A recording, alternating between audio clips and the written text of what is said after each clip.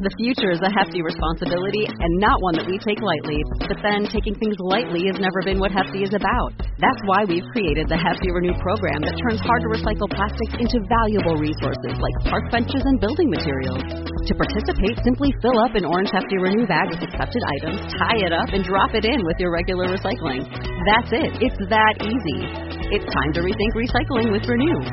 Particular valued resources may vary by geography. More info available at heftyrenew.com. Is Russia planning on building an army of the dead? And then we travel to old-timey America to take a look at the story of a young man who gains the ability to fly. Sounds awesome, doesn't it? It turns out it would actually suck. Today on Dead Rabbit Radio.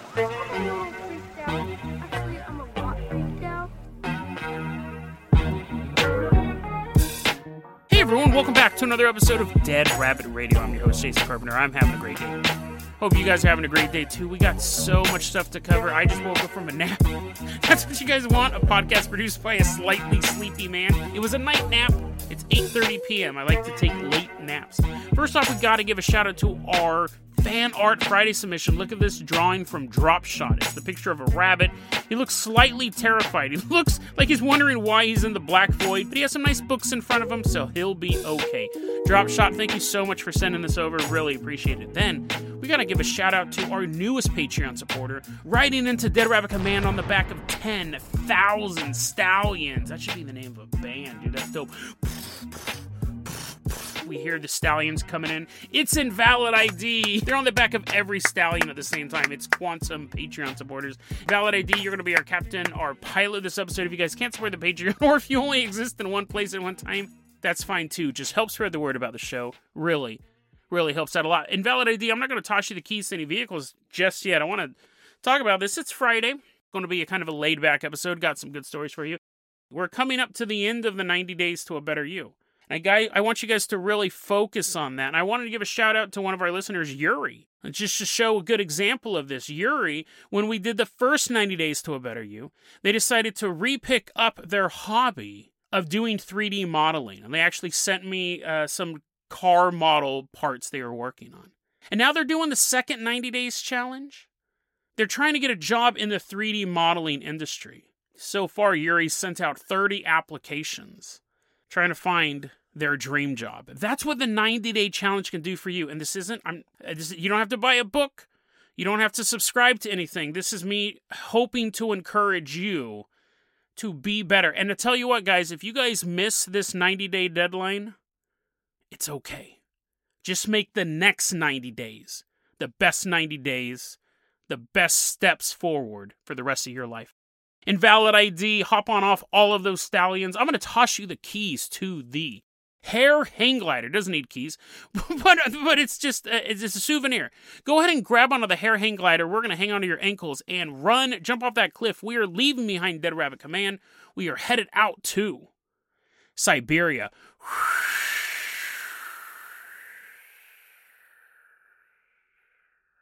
As we're going back, hit that little button there. I hope you can reach it. Hope you can reach it. Poorly designed hang glider. We're going back in time as well. We're going back to the 5th century BC.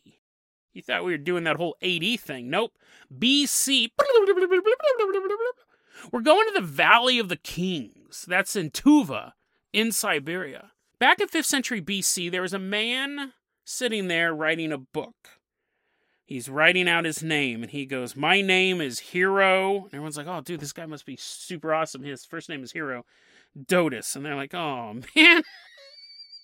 That's a callback joke. Herodotus, the great Greek historian, is writing about the Scythians. He puts a question mark because I don't know if I'm pronouncing that right either. The Scythians were a race or like a subculture from Iran. They were nomads who took their horses, took their swords, and traveled around the continent. I don't know exactly what I paused there because I don't know if they were like ruthless bandits. I don't know if they were like helping old ladies out of like ditches and stuff like that. That was a real big problem back in 5th century BC. A lot of ditches, a lot of old ladies. I don't really know how the culture was, but I do know that they were very famed in combat. Actually, I do know how their culture was. They wore, I don't know why I blanked on this detail. There's an old lady in a trench, and she's like, not again. And a Scythian warrior rides up, and she's like, oh, young fella, you'll help me out. I don't know. I can't say how their politics were. I can't say who they'd vote for.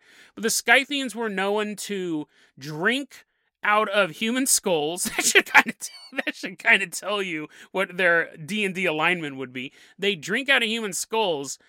This part, Herodotus, he has stated that supposedly, this sounds a little like made up to me. This sounds like another tribe trying to give him a bad name. They drink out of human skulls, and they have capes made out of human scalps. Come on, that's impossible. You know how many people you'd have to scalp to do? I've tried it. It takes more than 7. You know how many people you'd have to scalp to make maybe like a baby cape? Maybe like a cape for your son, and then they'd grow out of it, and you'd be like, oh, you can pass it along to your little brother. Think about how much skin you have on your scalp. And then imagine peeling, just imagine, don't actually do this, imagine peeling it off, and then how many heads would it take to make like a cape? I'm not saying, now that I'm thinking about it, I don't know if they necessarily had like Phantom of the Opera cloaks. They're like all satiny smooth. They're only killing people with the smoothest skin. But still, a cape, like a 5 foot, 6 foot long cape, made of human scalps. That sounds a little ridiculous to me. But the Scythians, they drank out of human skulls. They might have made capes made out of human scalps. Plus, it's so cold. Like, what if you haven't scalped enough people that winter? You're like, oh, I'm so cold. Can I just get, some cloth? And they're like, no, we have a reputation to uphold. I can't just, take some, camel hair and pretend it's a human. No! As you're freezing to death. Anyways, the Scythians roamed the area. Herodotus wrote all. Herodotus, some say, but speaking of fake news, Herodotus is writing of these guys' adventures. The year now is 2017, and we're still in the Valley of the Kings in Tuva, Siberia. And they've found the burial site of these ancient warriors. So they actually knew where the burial site was. It was called Valley of the Kings. They're not like, I wonder what's buried there. But in 2017, Russia's defense minister, Sergei Shoigu, had an idea. An archaeological idea. He goes, let's get a bunch of resources. Let's get a bunch of egghead scientists to come on out here. Let's excavate the Valley of the Kings. Let's find some bones, ladies and gentlemen. Weird, right? I'm not saying that if you're the Minister of Defense, all you can ever think about is defense. I mean, they're allowed to have hobbies too. But it's weird to spearhead this expedition with all these bones. You are the Minister of Defense after all. But anyways, he does it. I'm not saying he stood there at the dig site like Indiana Jones, but it was a personal project of his. Fast forward now to April 14th, 2021. Sergei's holding this meeting with the Russian Geographical Society. Vladimir Putin is there as well. Sergei and Putin are buddies, which I think would make sense. If you were the defense minister, you wouldn't want to have a defense minister who didn't like you. Sergei is giving this speech to the Russian Geographical Society, and he announces their true intentions. This is 100% true. They're announcing their true intentions with this burial site. When I said 100% true, I went back and looked at my sources. They're the Daily Mail, Mysterious Universe, and the Siberian Times. But even if the first two can be a little iffy, Siberian Times, that sounds legit. Sergei gives this speech, and he says, what we're looking at doing, ladies and gentlemen, we're not just digging up any old bones. Those are everywhere. My dog can do that. He has on his notes, wait for laughter, and everyone's just super quiet. He's like, okay, that joke bombed. But we're not just looking for any bones. We're looking for, quote, organic material. When talking about organic material, he says, quote, I believe you understand what would follow that, unquote. Everyone is kind of looking at each other. They're like, not really. What does that mean? And then he goes on to specify something that they could do something maybe like Dolly the sheep. So he's talking about cloning. He wants to make clones of these ancient nomads. This flabbergasts me. Because we have the world of science, and then we have the world of the paranormal. And very rarely do they meet unless the world of the paranormal, like, invites scientists being like, hey, can you prove these ghosts exist? That's the scientists are all possessed, floating in the room. They're like, no, ghosts are fake. And they're like, oh, dang it, not again. But usually that's how it works. Scientists usually don't show up. Scientists probably don't usually call up the mystery machine and be like, oh, we think our lab's haunted. These archaeologists, these trained scientists, invited a shaman down to the burial site before they even got started excavating these bones to bless the area. They were so terrified that these spirits would curse them, would kill them. Ghosts can watch Indiana Jones too, right? Ghosts can know what happens at cursed archaeological sites as well. Then they brought a shaman out. I found that so odd.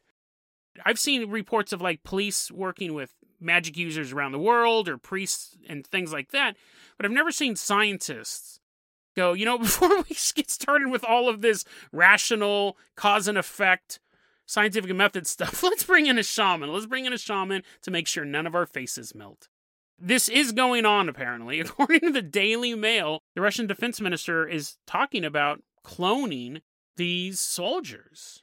And that's what they would be, right? You don't clone them and then give them a job and then see how they work at a froyo shop. You would take the bone marrow from these ancient warriors and try to replicate them. It's interesting, though, because you imagine the strong... this could be a bit of a rant, and I could be totally wrong, but I would imagine the strongest man in the 5th century is like the average high school football player today. Just through nutrition... just through environmental factors, I would say if you took someone from the 5th century BC and put him in a foot race with a high school athlete, and Herodotus has a little starter pistol, I think the high school athlete would smosh him. And I'm talking about not the equivalent of just some schmo from the 5th century. How did I get here? A highly trained warrior. Now, I'm talking about a foot race. If it's some sort of brutal battle to the finish, that high school scalp is going to become part of a cape. But now we're talking if you took a cloned dude from the 5th century and put him up against Spetsnaz or Green Berets or something like that, or the Coast Guard, I don't think it would match up. So is this going to come... And are these really the best warriors humanity has to offer? You think you could probably just dig up someone more recent, right? You wouldn't have to go here. Why don't you just... If you can clone people, why don't you just get a current dude? Like a guy who just died a couple weeks ago. Sorry, this is getting great. But there's war heroes born every day. And get him and clone a bunch of him. I guess the thing is the family would know, right?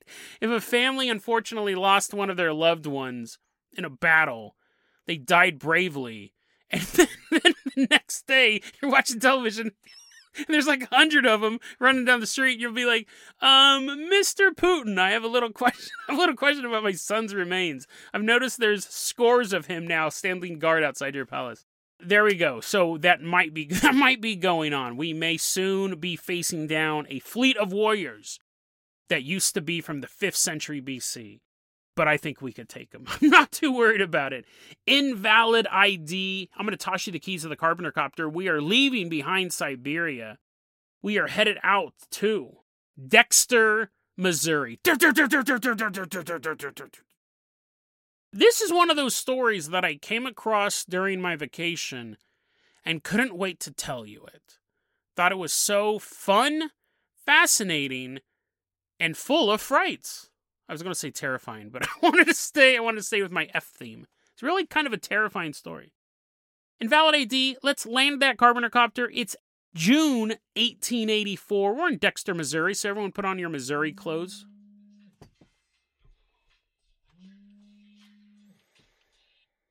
So everyone put on your Missouri clothes, straw hat, straw in the mouth. Straw pants is a very itchy time back then. Everything was pure straw. We're walking towards the farm of the Beck family. You had Reynard Beck, 27-year-old man, his brother Samuel, and their poor unnamed mother. She was unnamed from birth. Sad story. The mother, Reynard, and Samuel are all living on the Beck farm. It's a hard life. It's been a hard few seasons. They're barely growing enough stuff you can grow, enough farm stuff you can grow in Missouri to make ends meet. Reynard Beck spends long days working the fields, and then he comes home and goes to sleep. It is a back-breaking existence. But one morning he wakes up, Ooh. Time to get to work. Time for my entire body to ache with the unending labor of man. Wait, huh? And he realizes that his painful knees, the throbbing redness that normally greets him when he wakes up, it's all, hello, Reynard. Here comes horrible pain, and we don't know how to pronounce your name. His knees normally hurt, and the first thing when he wakes up, he notices his knees don't hurt. What? Then he's like, okay, well, that's weird, but surely my back will still be sore. Oh, good old back, you're always tense and uncomfortable. Then he realizes his back is fully relaxed. What? What is this sensation? It feels like I've been able to relax for more than 4 hours. Every joint in his body is pain-free. He feels so good. He has a zip in his step. He's ready to get to, he's like, all this pain's gone. Time to do even more work today. He jumps out of his bed, ready to ruin whatever his body has healed. And that is when he discovers his feet aren't touching the ground. Huh? What? He looks down and he can see that he's hovering off the floor of his bedroom. He gets panicked, obviously, by this. And he jumps back onto the bed. And he's sitting there for a second. He's like, what in the world? Maybe it was just a hallucination. Maybe this pain-free existence is tricking me. He slowly steps back onto the floor, and sure enough, he's floating above the ground. This is an interesting story because I want you to kind of put yourselves in the floating shoes of Reynard. What would you do if you woke up like this?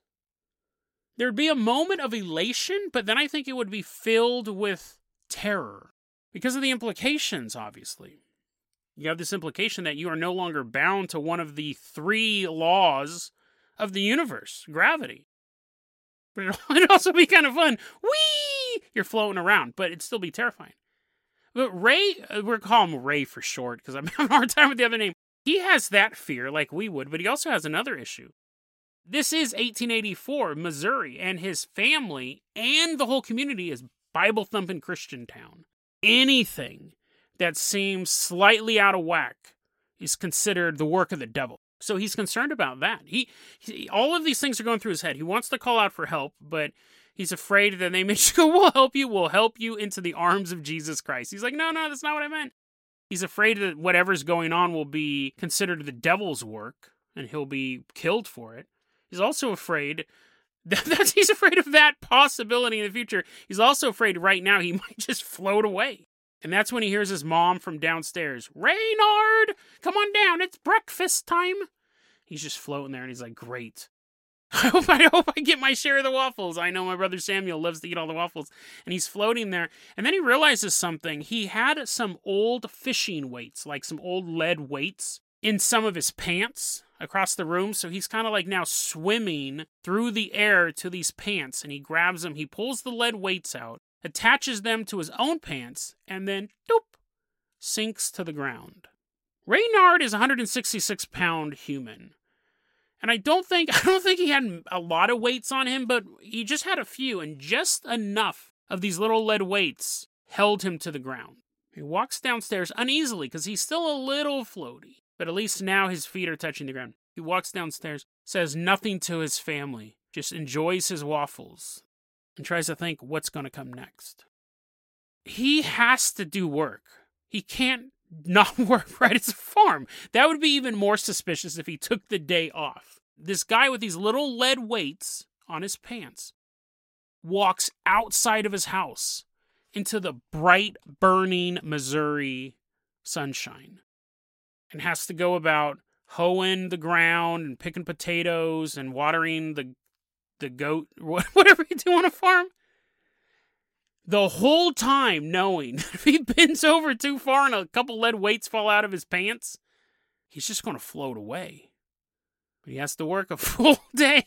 Like, supper time is the best sound he ever heard when that stereotypical little bell was being rang. Ding, ling, ling, ling, ling. Because that means he can actually go inside and no longer be afraid he's going to be the first man to leave the planet.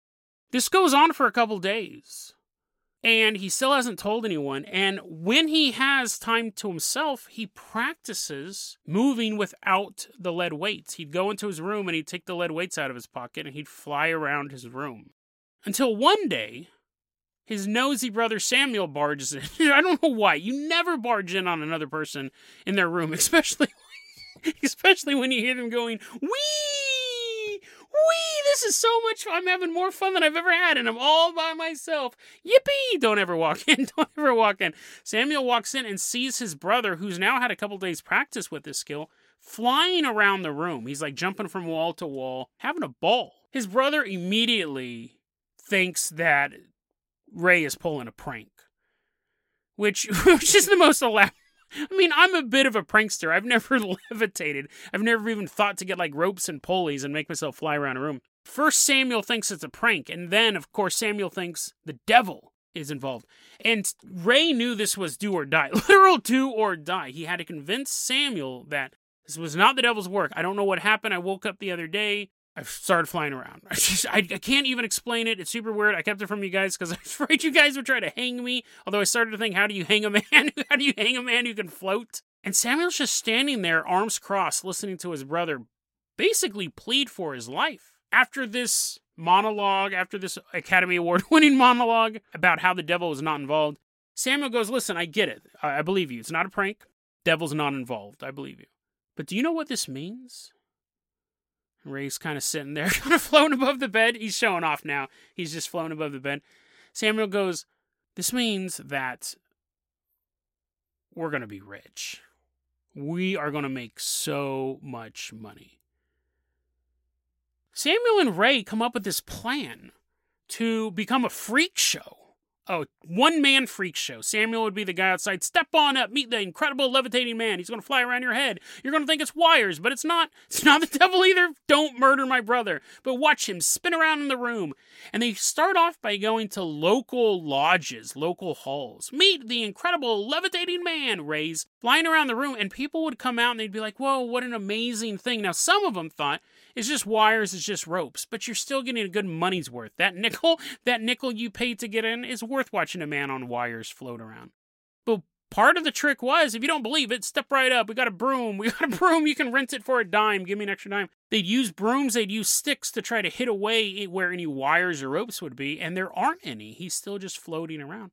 The act began to evolve. Eventually, he's just not floating around. He began reading the newspaper while he's floating. Isn't that amazing, folks? And people look at each other, they're like, I guess. I mean, it's more amazing than he's just floating. It doesn't matter what he's doing, but his act began to involve him reading the newspaper while he was floating, drinking tea while he was floating. Again, who cares? He's floating. Who gets bored of that? He's like, oh, Martha, I don't want to see the man who's defying the laws of time and space again. Lame.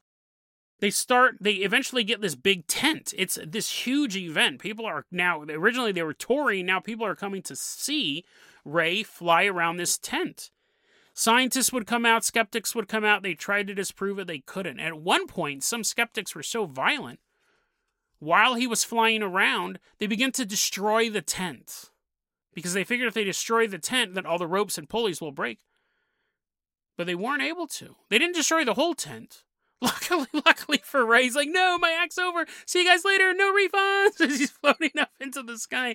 But they destroyed enough of the tent to basically prove that this guy is actually floating around. A huge act, a huge draw. But one day, the tent sat empty. Flap opening in the breeze. Just a cricket. A cricket who finally got a nickel. Finally somehow had gotten a nickel standing outside. There's no one in there. The next day, the tent is still empty. Days go by. The tent remains unused. People knew this guy locally. They knew he lived on the Beck farm. People would show up at their house and be like, hey, Ray, what's up? You? He's heard that joke 1,000 times. He's like, not this one again. People are stopping by. They're like, hey, how come you're not doing that whole floating around thing? I was really hoping on seeing it this weekend. And Ray was like, I quit. I'm not doing the floating thing anymore. People are like, well, how do you not do the superpower anymore? He's like, I'm not going to do it.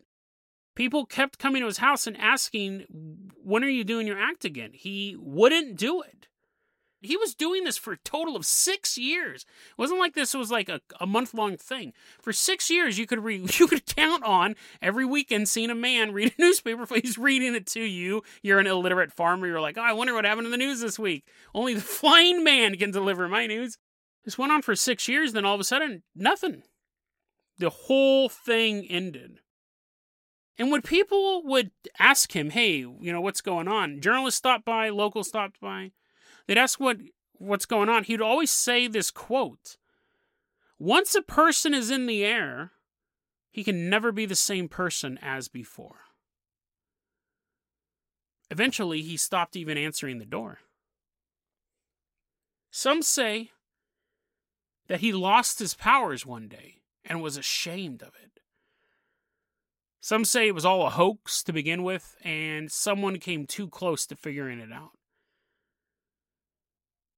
And those would be reasons of why he quit. But as to why he stopped answering the door, there's another tale in the area.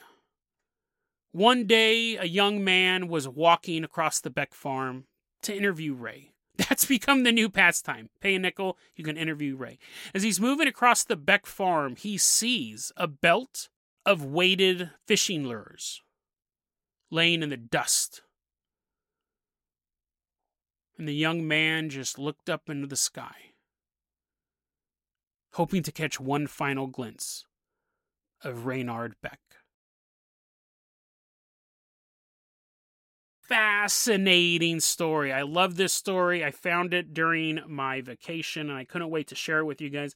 You'll find this story in several places online, like I just described to you. But Alexa Vukovic of AncientOrigins.net dug a little deeper, was asking the same question: is this story true? So this story took place in 1884, but the earliest printed version that Alexa could find was August 31st, 1972. There was a letter written to a newspaper in Kansas called the Belleville Telescope. This is a newspaper in Belleville, Kansas. And it was written by a man named Dr. R.N. Van Coor. And the letter is written from the point of view of a physicist studying gravity. And in this letter to the editor, in this letter to the newspaper, talking about gravity, like, it's kind of a weird thing to write into. One day the newspaper goes, the gravity of the situation, and this physicist writes out a letter. Speaking of gravity, in this letter, it tells this story. That original letter in August 31st, 1972, does have a conclusive ending. It says he eventually lost his powers and went around living a normal life. The original printed version that we can find has that. Now, in the story proper, you notice I kept saying journalists kept showing up. There are references to news reports of this. None have ever been found. There were supposedly contemporary news reports of all this, but I couldn't find them, and neither could Alexa. The earliest version was August 31st, 1972. This story became very popular in 1978 because issue 79 of Ripley's Believe It or Not comic books did a story on this. So there's a lot of illustrations of a little man drinking tea, floating around. That's when the story really took off. But the earliest version we can find is 1972. Is the story true? Based on almost 100-year gap between the story happening and a written version of it? Most likely not. We've covered stories like that in the past on the show. The hotel room in Paris where the mom showed up and then disappeared. You had these massive time gaps. That's a really interesting one. I'll put that in the show notes. There's a little more to that mystery, but we'll see stories where there are these massive time gaps between when the story was originally told, when it was supposed to happen, and then when it was published. If there really was a flying man, there would at least be a scrap of a newspaper article from 1884. It's possible. I shouldn't say there would have to be, because time can, newspapers can shut down, and especially back then, archives could get destroyed and things like that. But most likely, the story isn't true. The real ringer for me was the fact that he could levitate unless he had a couple lead balls in his pockets. Like, even with his clothes on, that wasn't enough. He had to have the lead weights on him to hold him down. But I mean, again, I've never floated. I don't know what it takes. Whether or not it's true is almost secondary. It's such a fascinating story. And the reason why I love this story is because everyone wants to fly, and this story turns it into something terrifying. I think in the old-timey Herodotus times, they'd look up and see birds fly and go, oh, I want to be like that. Maybe if I flap my wings and wore some feathers, I'd look fabulous, and I would also be able to soar through the air. But, in modern times, we watch stuff like Superman, who can just fly around. I think he's the prototypical flight superhero. There's Submariner, and Iron Man has rockets. That doesn't really count. But as far as just being able to, stand up and float around, Superman is really what we think of. And there is something alluring about flying around. But it's controlled flight. You have to have that first word in there. And that's not what Ray really had. That's what's scary about it. He woke up and he was floating. Now, luckily, he was in his room. But was there a time, do you have to wake up to gain this power? Or could it just strike any time?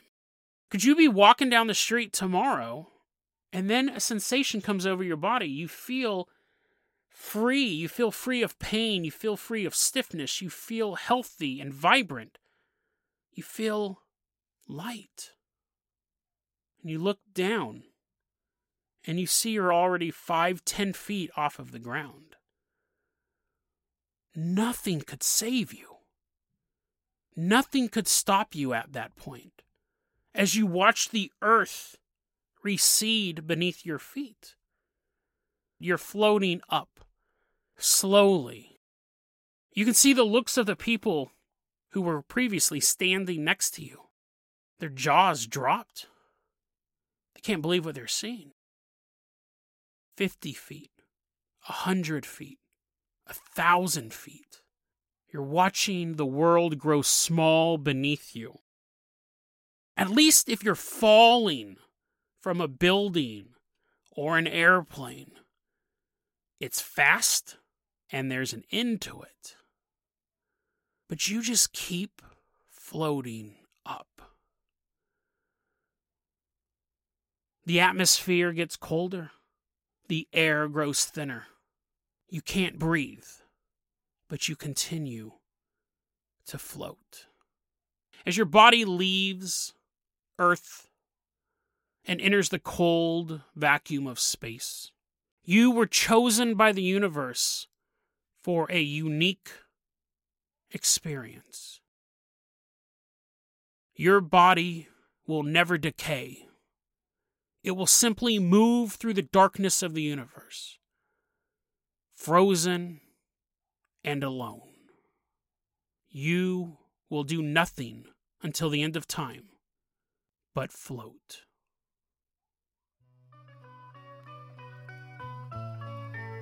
DeadRabbitRadio@gmail.com is going to be our email address. You can also hit us up at Facebook.com/DeadRabbitRadio. Twitter is @DeadRabbitRadio. Dead Rabbit Radio is the daily paranormal conspiracy and true crime podcast. You don't have to listen to it every day, but I'm glad you listened to it today. Have a great one, guys, and have a great weekend.